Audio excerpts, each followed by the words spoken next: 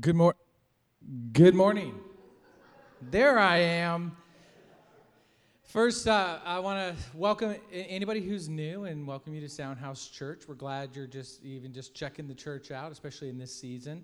And if you have any questions or anything like that, like Chad said, him and I will be up here afterwards, and we would definitely love to meet you and get to know you a little bit. And if not, we get it. You just want to kind of pop in and pop out. That's a thing too. First, I want to say thank you to the guys who are doing construction. Rob, where are you at? Rob, I got to thank you every week. I see this guy here all the time.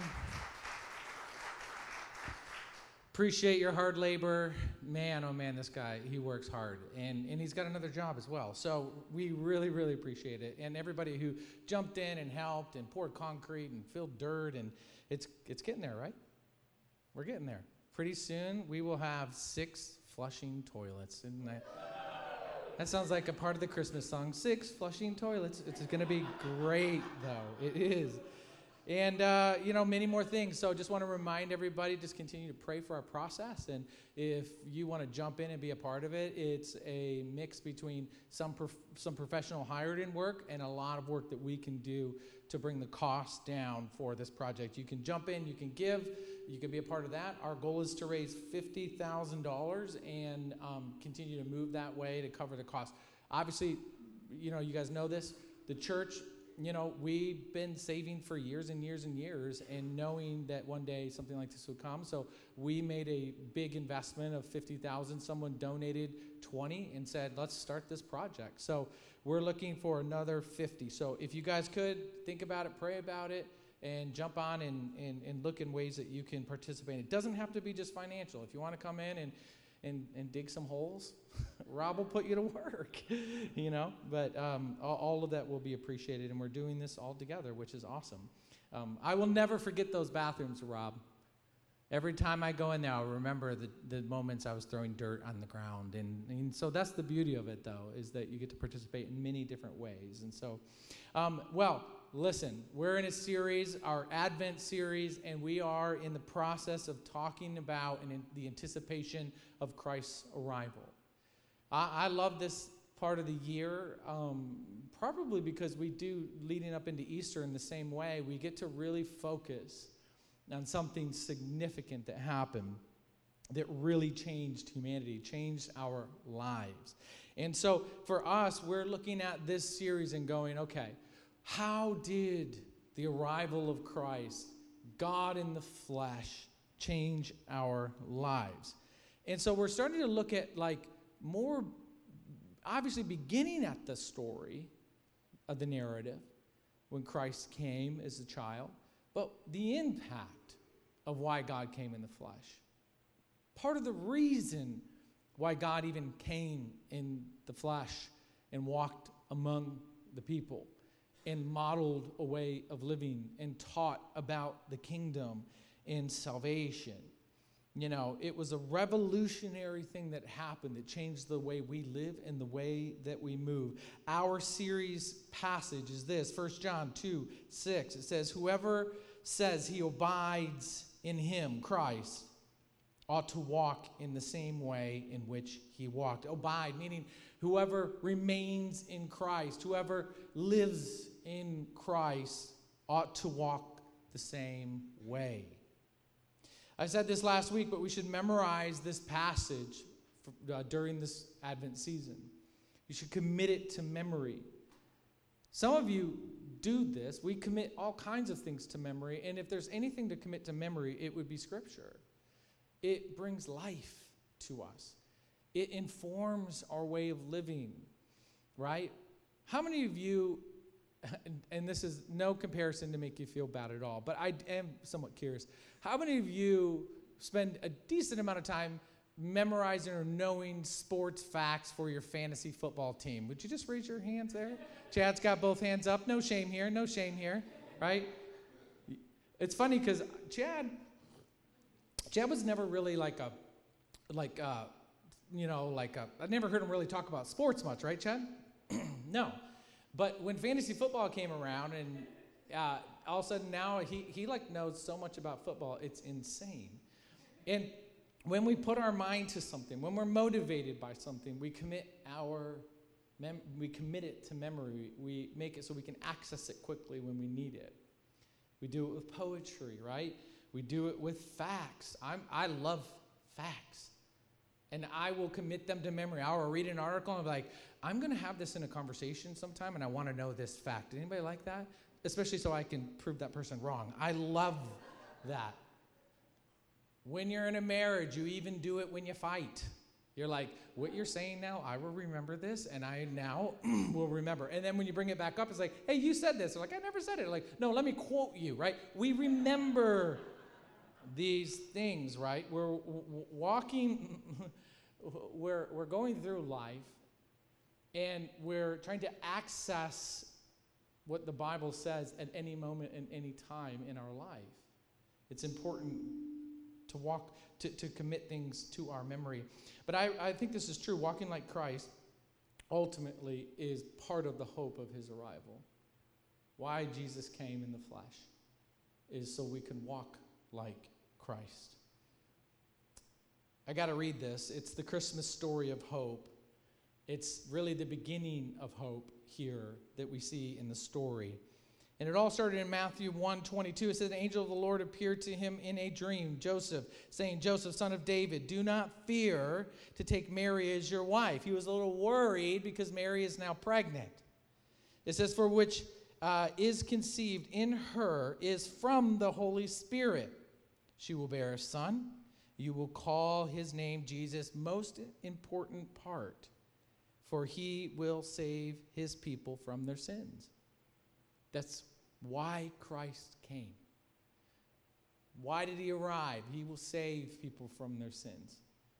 He will save them from these transgressions. He will save them from being separated from God. The sin that separates us from God, he will save people from that. He will show people how to deal with sin. He's going to rescue people. There is the hope of Christmas. You know, God showed up in human form, and what do we see? When you look at Jesus' life, Chad is the first person I would say this, like, hey, if you want to start somewhere, start in John, so you can really understand who Jesus was.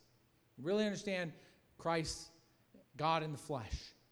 And as you read through it, and I've recommended the same thing to many people, like read and watch how Christ walked. What did he do? What did he say? How did he live? How did he deal with sin? How did he deal with sinners? And how did he encourage others to continue to remain free from sins that entangle us?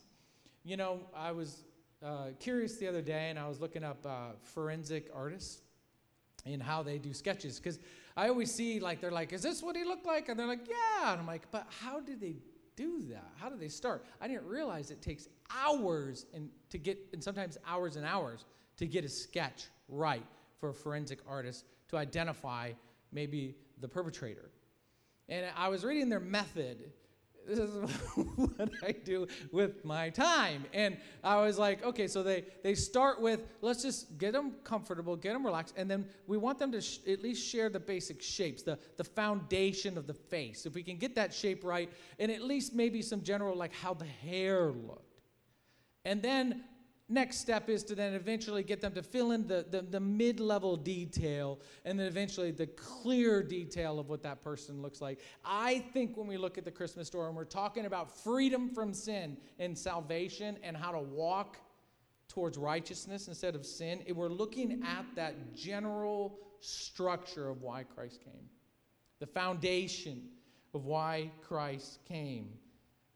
And then the more and more we explore about Christ, we can begin to see the fine-tuning and exactly how Christ lived, how he walked, in so many other ways. But the structure of it, the general foundation is Christ came, like the angel said to Joseph, to save people from their sins. I think the Christmas story is a declaration of victory. When we celebrate on Christmas Eve here and we light our candles, of which we will light these candles in here without the fire department's permission now, right, Chad? This is exciting. We used to be in a school, so we had to get lots of permissions. And we're going to remember in that moment that we're the light of the world. It began with salvation from sin to save us from a life away from God, separate from the Father. Grace that encompassed us. That's what Christ's arrival is about. It's beautiful. Realistically, though, for this message, because you're like, we're talking about Christmas. It came for Advent, and we're talking about sins. Okay, calm down. It's so important, but it's important to talk about. When it comes to this, I think realistically, sin, it's present in our lives. None of us can walk around and say we're sinless. Now, the power of sin has no power over you anymore. What Christ did on the cross. The power of sin, it has no power over you because Christ won it, has all authority, and gave it to you as well. But sins around us, we will still choose to sin. It's present in our life. And I think sometimes when we talk about sins, if someone's like, well, I've been in sin, people are like, don't talk about that. Just keep that to yourself. You know what I mean? Or even when we acknowledge our sin or even talk about it openly, like I'm battling this situation, it's like, not to reference Harry Potter, but Chad and I were talking about this the other day, and he brought the example of it's like Voldemort. Like, no, the name that will not be named. We just know it's there, but we don't talk about it. But it's important to talk about. It's very, very, very important to talk about. I think this is true. It's continually being, right? Sin is present, but it's continually being dismantled in our new creation model of living that Christ modeled. The way he walked, how he dealt with sin, how we should see sin in our life. It's continually being just dismantled. I think Christ took the power of sin and he destroyed it, and he showed us how to remove the remnants of sin in our life. I thought when I became a Christian I would never sin again. How quickly I was fooled by that. I remember the first time I consciously knew I sinned, I was like, oh God, it was serious. I was like, okay, God, don't leave me. Like, it was intense. I'm glad I had that level of appreciation for grace. But I didn't understand that sin was still present. I still had to resist it. I still had to dismantle its effects in my life. I had been shaped for 19 years in certain ways. And in an instant, the power of sin was broken over my life, but the remnants of sin remained. And I had to continually begin to dismantle it. You guys remember, some of you will not, when the USSR fell, right? And the wall came down, and the communist Soviet Union began to fall and break apart. Its power over its people began to crumble.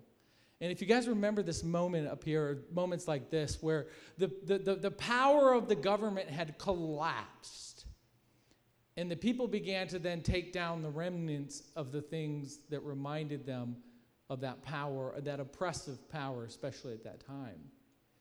And I think it's a lot like sin. The power of the governance and the authority over your life of sin has been destroyed. But the remnants of the way we walk our life out, we will begin to slowly dismantle parts of it in our life. And it's so important that we do it. Here's what I'll say for today. There are 3 ways that Christ modeled in the flesh how to begin to dismantle sin in your life. You didn't win the power over sin. Christ did that. You didn't win all dominion, authority, and power. Christ did that. But you are involved and invited to engage in dismantling the remnants of sin and its power that it used to have over your life. If it wasn't, though, I would say for God's grace. And this whole message has to be kept in the mindset of grace. If you walk out of here and feel like God must hate you, you sin, then you miss the message. The whole thing is wrapped in grace. You can only go to God with your sins because of grace. How God views you and sees you as his own, as his child, is because of grace. And this life you're walking out in the flesh is wrapped in grace, but encouraged to destroy the remnants of sin in your life. I titled this message, Resist, Remain, Restore. These are the 3 ways of which definitely Christ in the flesh, incarnated, showed us how to deal and look at sin, especially because he came to save us from it. Without Christ, if we don't have Christ, what then do we do with sin? How do we deal with sins? It would have to be some very religious order and structure. You would have to dig a hole and fill it 10 times and then you'd be clean, right? I see people non-religious dealing with their sins in ways, in a system and a structure, just so they can feel somewhat free from the guilt of that sin that they committed, that wrong that they have done. But it's not what Christ has done. Without Christ, something else has to fill that gap in our life. Christ comes and says, I can free you from sin. We're only talking about sin this casually because of Christ. Talking about grace. We're talking about bringing it to God. We're talking about power and authority of the power of sin to separate you from God, all taken by Christ. Sin's power destroyed. We're only doing that because of the arrival of Christ that we're going to celebrate in a little bit. But I would say this, because of God's view, or God's grace, how do we view ourselves in the light of his grace? When we make mistakes or when we realize there's sin in our life, how do we deal with that? How do we view ourselves? Do we shame ourselves so badly that we begin to go, God, you must hate me.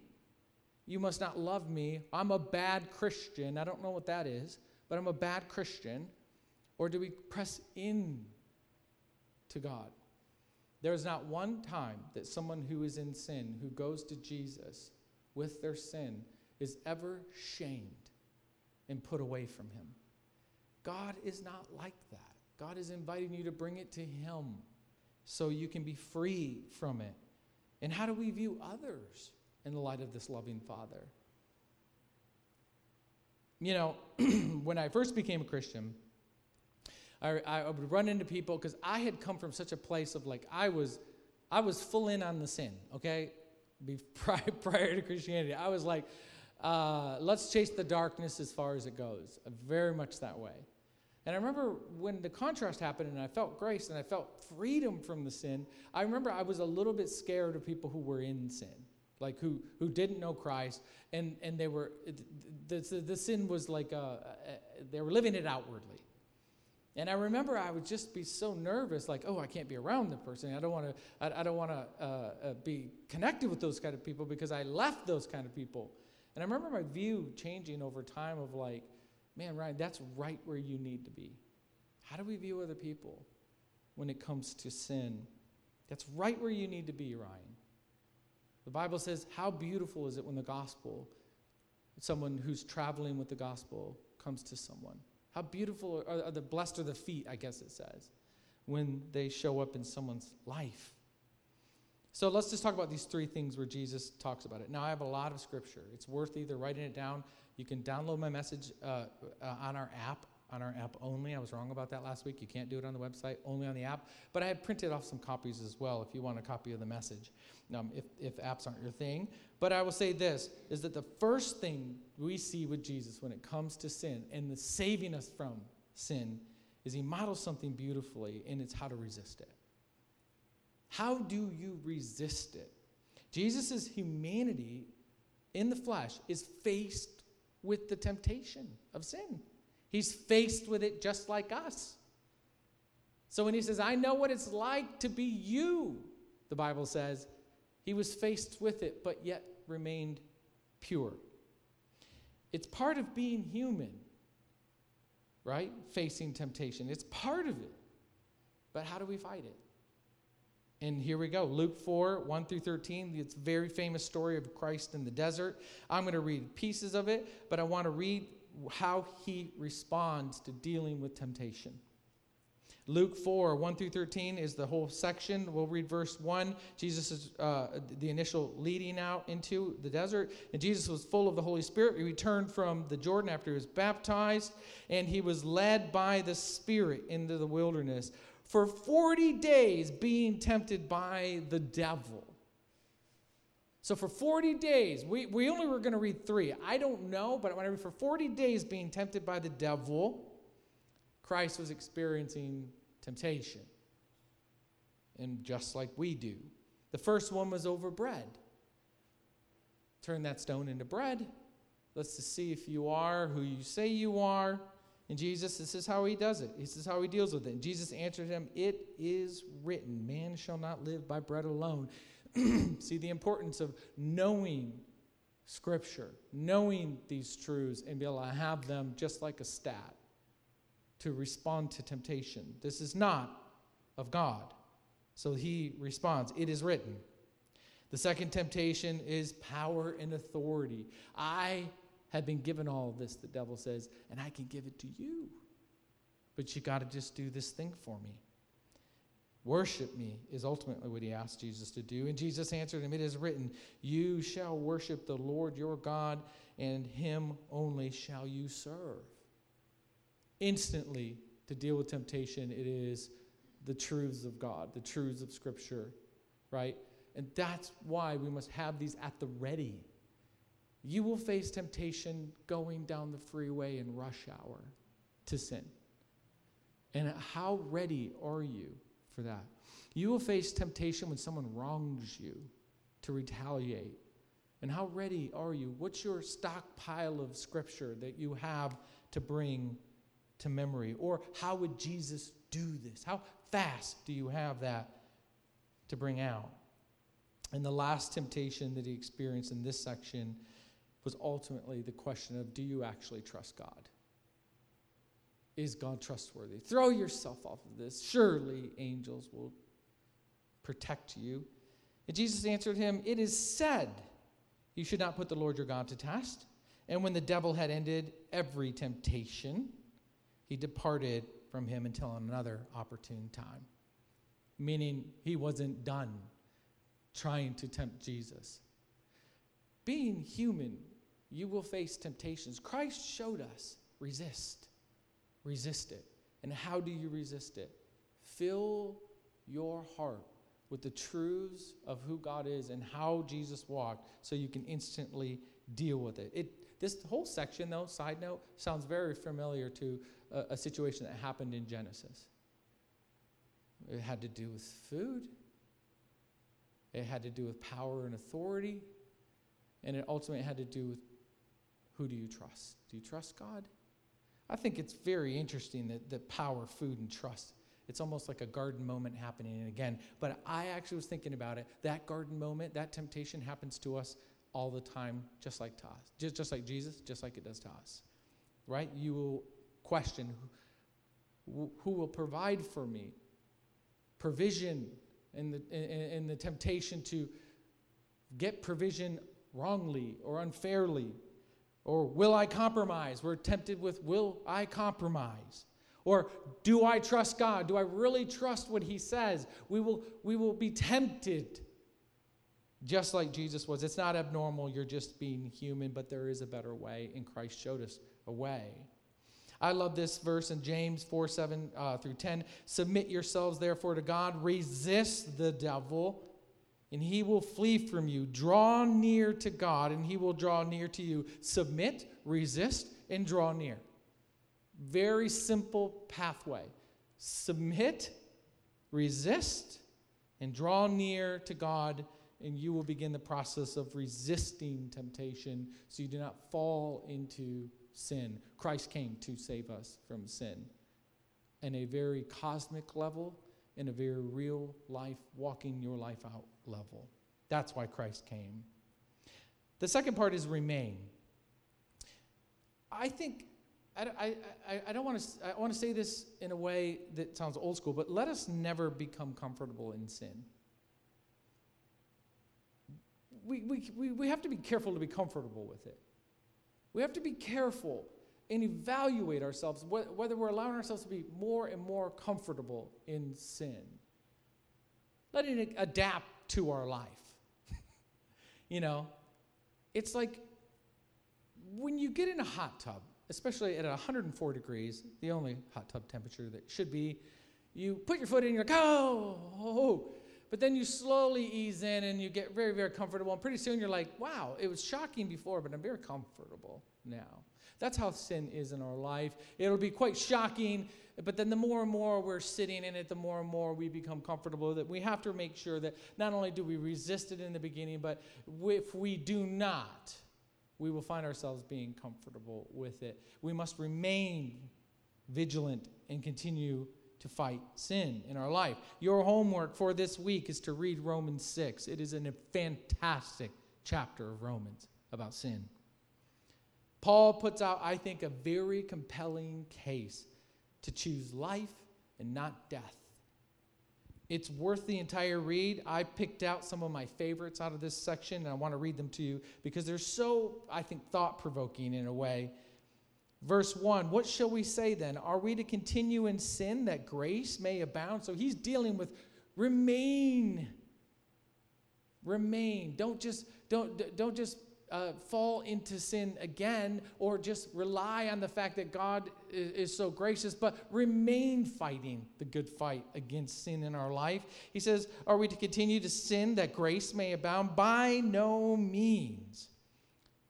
How can we who died to sin still live in it? How can we who buried sin in our life want to continue to live in it?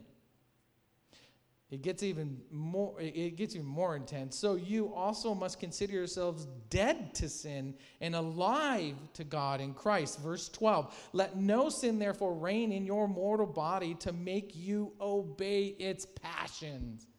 And that's what sin does. To make you obey its passions. Because we are not enslaved to sin. We are, in a way, enslaved to Christ. It says, what then? Are you to sin because we are not under the law, but under grace? Again, he hits it again. By no means. Do you not know that if you present yourselves to anyone as obedient slaves, you are slaves of the one of whom you obey? Very interesting setup. He says either you are a slave and you will obey sin, or which leads to death, or obedience, which leads to righteousness. You will be enslaved to something, one or the other. Why enslave yourself to sin? You have been freed. You are alive. Why take on the remnants of death? Verse 20, when you were slaves in sin, you were free in regards to righteousness, right? You didn't understand there was another way. But listen to what he says, verse 21. But what fruit were you getting at that time from the things of which you now are ashamed? That is a very good passage to remember when we find ourselves like going back into the old ways. Because the old ways want you back. And the old ways, if we will tend to forget how bad it was, how miserable you were, if that's the case, how entrapped you were in sin, how lost you were, how hopeless you were, how dark it felt. We will forget and we will go there again, and we want to visit this old friend. But it's not a friend to you. He says, have you forgotten what it's like and how ashamed you were? Don't ever forget that. Verse 23, the wages of sin is death. This is the final punch, the summary of the entire thing. The wages of sin is death, but the free gift of God is eternal life in Christ Jesus. Paul is encouraging us, remain, abide in him, and walk like him. Don't give in to these remnants. You're free. You have a new identity. Why take on the old stuff that you were once ashamed of? Do not get comfortable in it. What is sin? James lays it out pretty easy for zoomed in view of sin that we can take tangibly and go, is this wrong? Do I know it to be wrong? And I do it? I fail to do it? What's right? I'm in sin. Now begin to run your life daily filter through that passage. Thank God for grace. Thank God for grace. But this is a really good passage to remember. If I know it's the right thing to do, but I fail to do it, I'm in sin. Christ came to save us from that sin, and we look to Christ to do the right thing and have the power to do it. And here's how you ultimately will remain, I would say, seeking righteousness instead of giving into the remnants of sin, is to expose it to the light. Bring it out into the light. Man, I love how I look when it's very, very dim in a room. When I turn on that light in the morning and it's like, whoa, reality. I'm 45 and it's showing, right? Or like I'm losing my hair a little bit, and then when I see a side mirror, and I'm always seeing the front, you know what I mean? And then I see the side mirror, I'm like, oh, exposure is not good. When we want to deal with something, we need to expose it, or it will lie and it will fester, and we will not see it for what it is. James 5:16, therefore confess your sins to one another and pray for one another that you may be healed. The prayer of a righteous person has great power in its working, meaning that sometimes we'll bring our things to each other. Accountability. Bringing it and saying, listen, I'm dealing with this. I need to share this with you. And that may be what we do sometimes. John 1:4 says, if we confess our sins, now this is meaning to God. He is faithful and he is just to forgive us our sins and cleanse us from all righteousness. Meaning that if you bring it to him, he's faithful and he's just, and he will cleanse you from all unrighteousness. And I love Psalm 38, even though this isn't from Jesus. 38:18, it says, I confess my iniquity. I am sorry for my sin. That's pretty simple.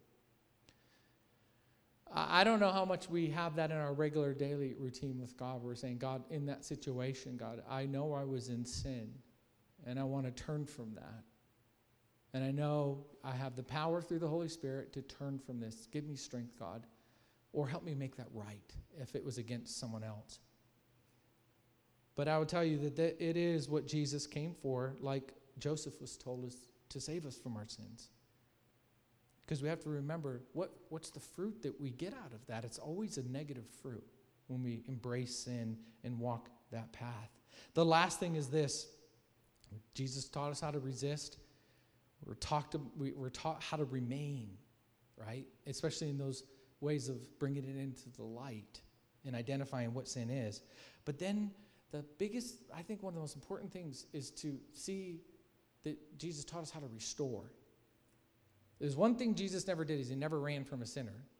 When someone came to Jesus, and no matter whether they were a leper in need of healing or someone who was the most socially ostracized person in the community because of their great sin, he never was like, oh, don't touch me.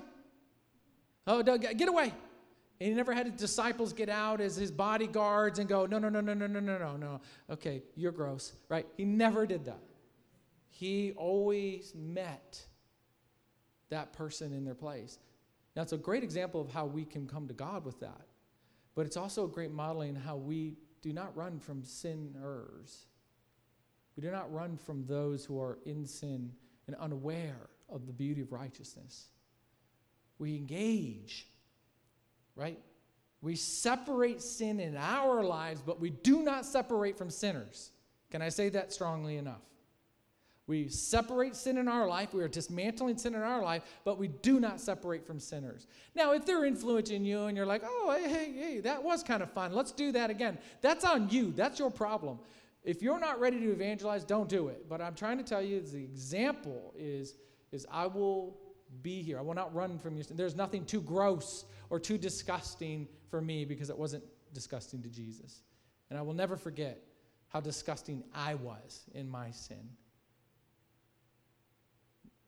So let me read this great story. Jesus knows, I think, our humanity, and he loves us where we are, but he always leads people to truth and freedom and its fruit. I'm going to read this section. It's a long section. It's a great story. This is maybe one of my favorite stories in the Bible. I needed this story when I was a new believer. I thought I was a filthy, disgusting person. And then when I walked into church, I looked at all of you and I'd be like, I don't belong here. If you knew what I did and the kind of person I was, I don't belong here. I always felt like an outsider in church. Maybe somebody feels like that here. This story right here, it just lit my life up when I read it. It's Luke 7. I'll start in verse 36. One of the Pharisees asked Jesus to eat with him. And when he went into the Pharisee's house, meaning he's going into the religious leader's house, and he reclined at the table. And behold, a woman of the city who was a sinner, when she learned that he was reclining at the table in the Pharisee's house, brought an alabaster flask of ointment, which is a very expensive piece of her profession. It was her ointment, her perfume, as this prostitute. And standing beside him at his feet, weeping, she began to wet his feet with her tears and wipe them away with her hair and her head, on her head, and kissed his feet and anointed them with the ointment. She needed to be free. I feel like that's just the beauty of what happens when sin sees freedom. She literally sees freedom in front of her, and she's willing to risk being probably beat for entering this house, definitely ostracized and mocked, which she is, and judged, and possibly being rejected by Jesus. She doesn't know, but sin, when it sees Jesus, it needs freedom. We need freedom from it. Now, when the Pharisees who had invited him saw this, he said to himself, if this man was a prophet, he would have known what sort of woman this is who is touching him, for she's a sinner. Jesus answered, saying to him, Simon, I have something to say to you. And he answered, say it, teacher. A certain moneylender had two debtors. One owed 500 denarii, and the other owed the other 50. It says, when they could not pay, he canceled the debt of both. Now, which of them will love him more? Simon answered, the one, I suppose, for whom he canceled the larger debt. And he said to him, you have judged rightly. Then turning toward the woman, he said to Simon, do you see this woman? And this is the greatest example Christ gives is like, do you actually see this woman?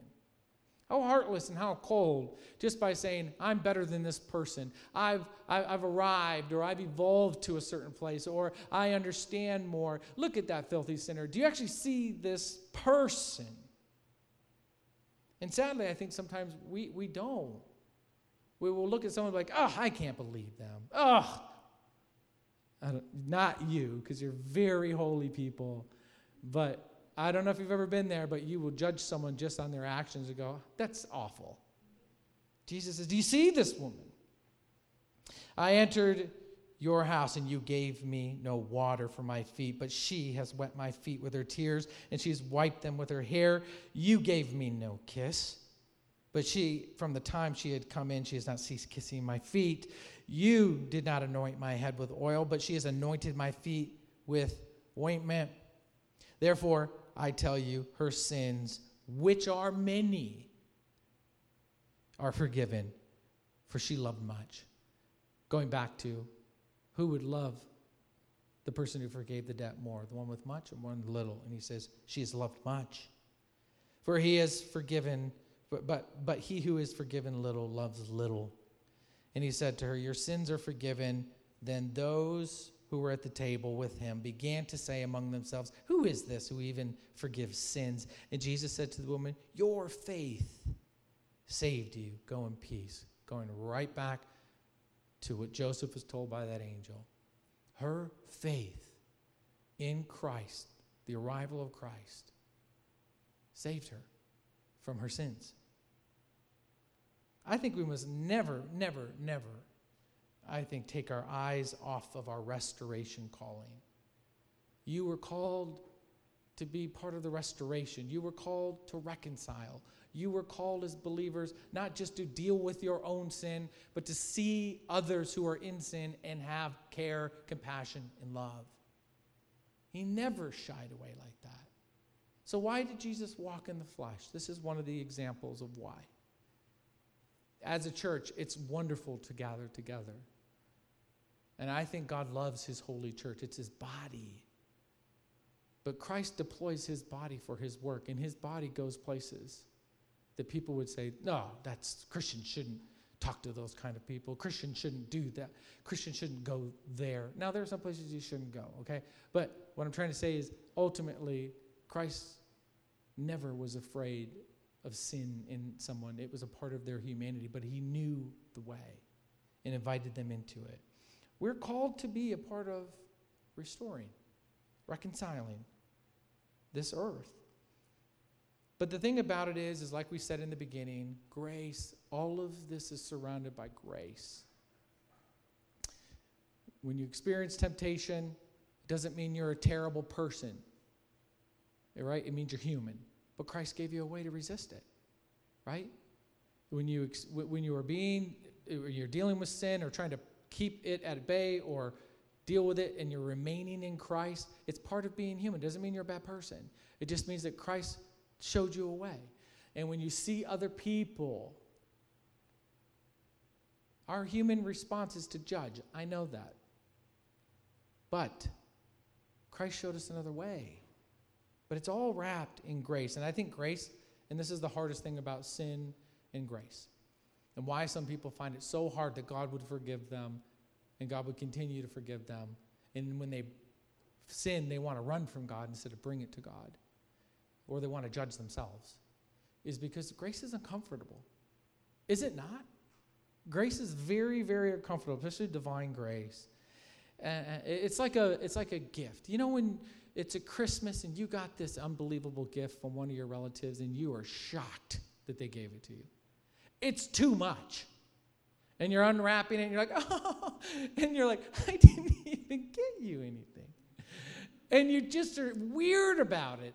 And you're like, oh, it's too much. It's too much. No, I can't take this. Anybody find themselves in this scenario or can imagine themselves here?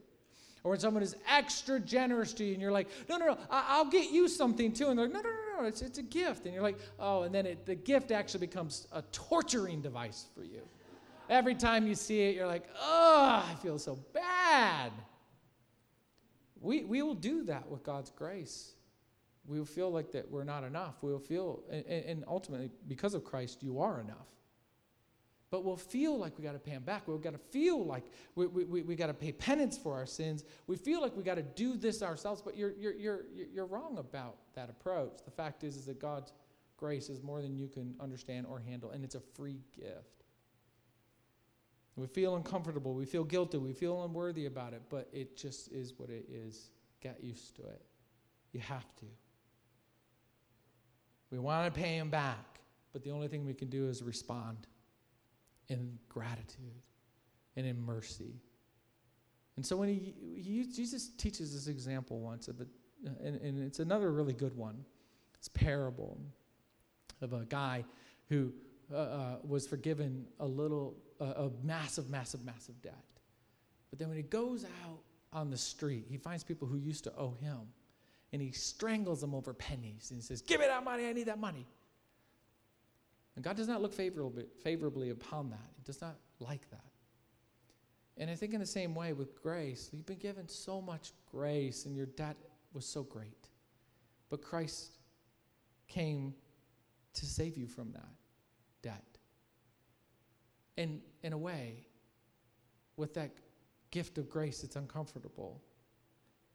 We can't lose sight of what a beautiful gift it was that we go out and we judge and hold other people to account, that God never held you to that type of account. That's why it's important to restore. Right? We want to pay God back. We want to feel like we got to do more. We got to feel like we got to do all these things. But he's saying, listen, just receive my free gift. But in our response is to go. Be good news. Light. Go. Love more. Go, be more kind. Go. The response is like in the grace, like Paul said, don't go and sin more. Why? Why would you want to rebuild the old empire? Keep tearing its remnants down. How about if a person forgives you faster than you thought based on what you did? You're uncomfortable with that. You feel like, well, I just want to apologize again. Like, stop apologizing. I forgave you. No, but how could you forgive me what I did? And we get ourselves in these places, but grace is so good. God's grace is mercy. You have to let that soak in when it comes to sin, when it comes to others. We have to let grace is what's surrounding us. But our response needs to be, I need to continue to dismantle sin in my life, and I need to love those who are in sin and begin to continually show them that there's another way, and that's through Jesus. Listen, I'll just say this last thought before we take communion. God's gift of grace, it does offend our human inclination. Oh, it's too good to be true. Yeah. Yeah. Nothing wrong with that. It does offend the human inclination, but I tell you what, it's meant not to make you feel guilty or bad about yourself, or you don't deserve anything, or that you're worthless.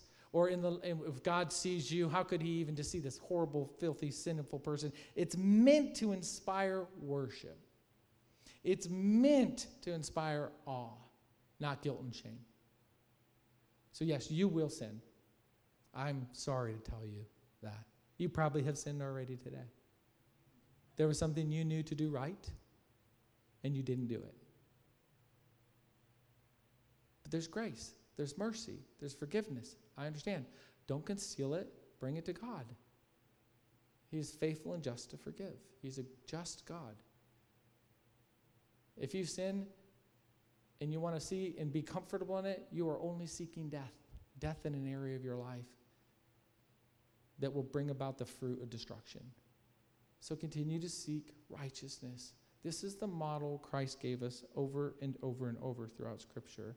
And ultimately, I would say this is the beauty of Christmas, is that you have freedom. Your gift is grace at Christmas. And the fruit is freedom. To have a healthy life, a healthy marriage, healthy family, healthy relationships, healthy within our culture, a healthy view on humanity and God's plan to restore it, and a healthy mission. That's the beautiful gift of Christmas, and that you can call a loving God your Father only because of Jesus. And that's what Christmas is about. You know, we're going to take communion in a minute, and during this last worship song, I want to let you know that anytime during the song, you can feel free to come up here and grab either one of the packets and take them back if you don't want to reach out of the other elements.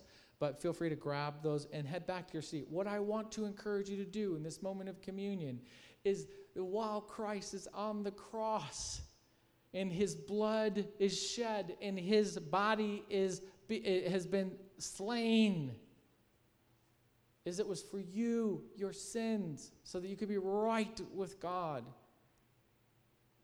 and to walk and live a life as a new creation the way God intended you to be. And so in that moment, when Christ invites his disciples, like we will invite you, is as we take the bread and as we drink the wine, to remember that his body was broken for you and his blood was shed so you could be pure snow before God. And that we could walk in the same way as Christ, that we will pick up our cross and follow him. So let's pray. God, we love you. We thank you. God, as we take communion, God, I ask that you just, maybe there's some of us in here that needed to hear this. Maybe we've become too comfortable, God. Or maybe there's some of us in here that don't really believe that the grace is good enough to be true. Or maybe some of us don't understand that you have all power and authority over sin, God, and we are called into tearing the remnants of its effect in our life out of our life. Or God, maybe some of us in here, God, have not followed that example of Christ, and we've sought out sinners instead of running from sinners to bring good news and to love them how Christ loved them, your future children. And so, God, I ask that as we take communion, we remember in this moment your love for us, so much so that you died for us, so we could have life as a new creation, to walk as we ought to, as the way you did. In Jesus' name, amen. Would you guys sing with me this last song?